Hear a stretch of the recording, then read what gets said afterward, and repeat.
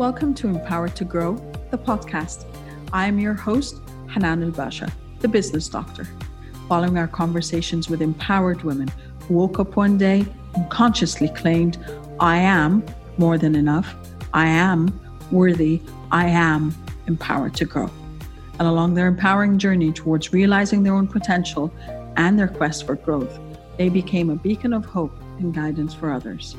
May you also find your inner power to grow. So we're back. As always, I love continuing our conversations because there's always uncharted areas where we could get to. And as I was telling Nicole, I was like, there's a statement she used in the first part that we wanted to kind of address again. And it was, she said, she thought, or you thought, that at 35, it was too late, that, you know, travel is out of question or whatever. And I think that is the thing that, again, I keep talking about societal expectations of us and how we've been conditioned.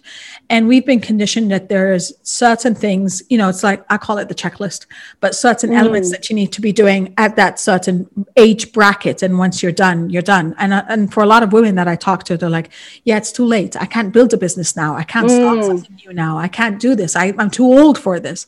I'm like, no, I reinvented myself at the age of 40. And, you know, it's kind of, you think that I'm done, but actually I'm just about finding out myself. I think you let those barriers, you believe that the barriers are there. And I think you're right. For me, it did start at around 35. I thought if I'm not a news presenter by 35, I'm going to be way too old. Yep. I was by 35, but I was, I wasn't married. I'd just come out of a long relationship. And I remember waking up on my 35th birthday and having breakfast with mum and dad up the road and crying, thinking, this is it. Like, I'm 35 and I might not even have any children, and now looking back, 35 seems so young. But at the time, you're just so caught up in that, that's sort of the cutoff for children and marriage and everything like that. Now, if only we all had a crystal ball, because then I met my husband, on a blind date that year,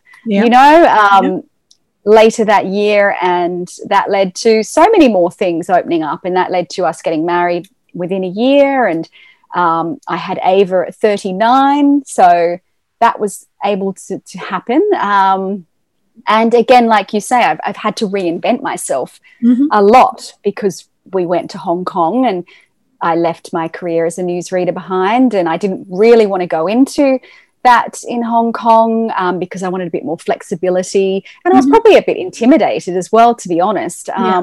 Looking back, I probably shouldn't have been, but I was. So I did a little bit of work as an MC, Master of Ceremonies, and then I started writing, as we said before. So it was constantly just reinventing who you are. And again, I had to do it when we went to China, and then coming back to Sydney a couple of years ago. You're constantly sort of moving and it around, and where you're going to go and how you're going to do it. And as you said, if the husband is the one with the job that is traveling all the time, then you are sort of bound to be at home if you've got children, to make sure that they're okay and you're the stable sort of ground for them. Yeah. So it's tricky, but you need something of your own, and you've got to make that work. And I think women can keep reinventing themselves. I mean, I'm almost 49 now, and I've just become an author, and I would like to think there's a long life for that to keep going, But that's the point, Nicole. Like, as you said, part of the intimidation is because you've been doing something for 10 years, like when you were a newsreader, and now you lose structure. I think it is that kind of the intimidation by the unknown. I think I'm a huge Tony Robbins fan, so I talk about him a lot, but he was talking about, like, what stops people are usually two big fears, and it's still fear. It's the fear of the unknown, and it's the fear of failure.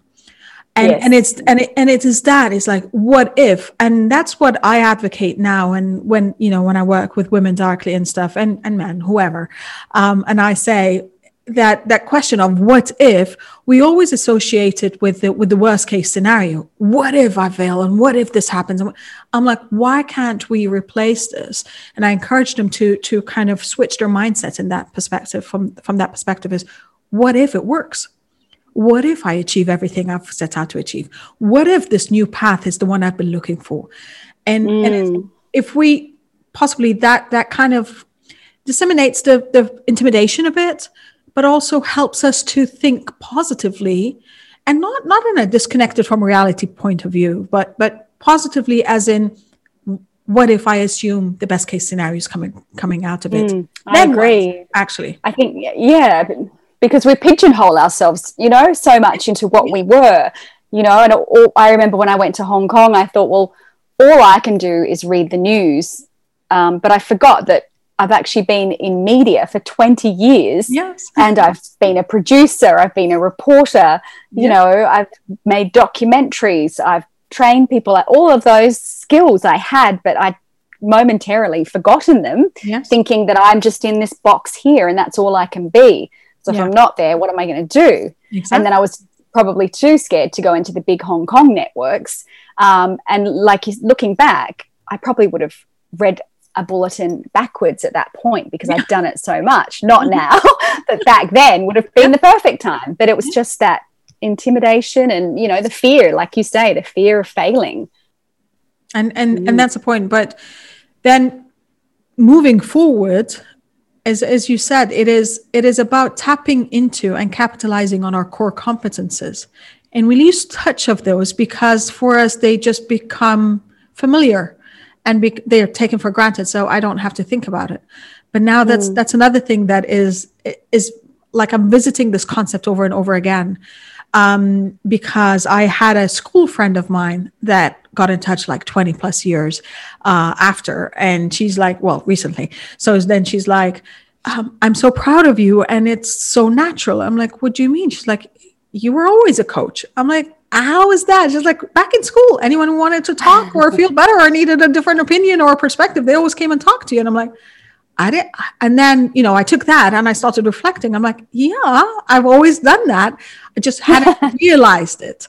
And you know what? That's so funny. That's exactly what a good friend of mine from high school, who I knew when she was 13, and she'd just read my book, and she said to me, I always knew you could do this, because when I moved from New Zealand to Australia as a teenager, she said, you would write the longest letters detailing everything that you were doing. And we felt like we were there. She said, this is what you were meant to do. And I'm like, yeah, isn't that funny that we don't connect? Exactly.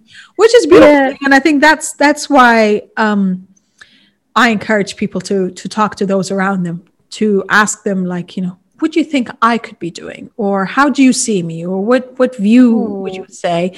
And that gives us, of course, we're going to get the disempowering statements. Let's put those on the side. But, but that still gives us kind of exploration insights that I could take and say, how do I feel about this? Let me work with this a bit more. I think that's a good idea, because, those people that are around you, they see you in different ways that you possibly don't see yourself. Yeah. And that's a beautiful thing. Everyone you meet experiences you from a different lens. They have a completely different experience of you. And that's why, like, for a lot of people, they could be horrible bosses, but they're amazing family people and friends, or the other way around, Yes. So it sometimes maybe just, that's another resource of ours that we also most of the time overlook, is our networks. Is tapping into your network, whether that is a familial one,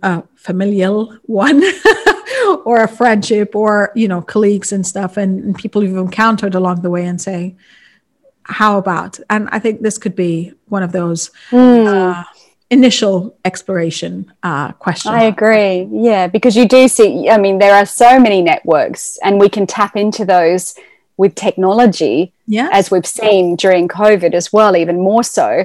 All we need is a computer and we can talk to anyone. And so there is an abundance of people that can help you or coach you or, point you in the right direction. Yeah, that's true. Well, from the perspective of connection, I am honored and extremely pleased to have connected with you.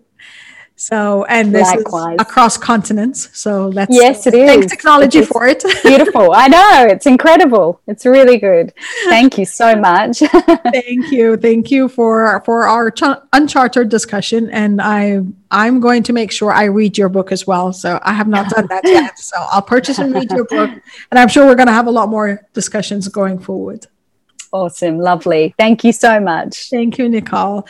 Thank you, everyone. Once again, Empowered You empowers others. Love, abundance, and prosperity to you all. Bye. Thank you for listening to the Empowered to Grow podcast. For further engagement with a tribe of empowered women, join my Facebook group, Empowered to Grow, or visit my website, www.hananulbasha.com. I'll catch you on the next episode. And until then, know that Empowered You empowers others. Love, abundance, and prosperity to you all.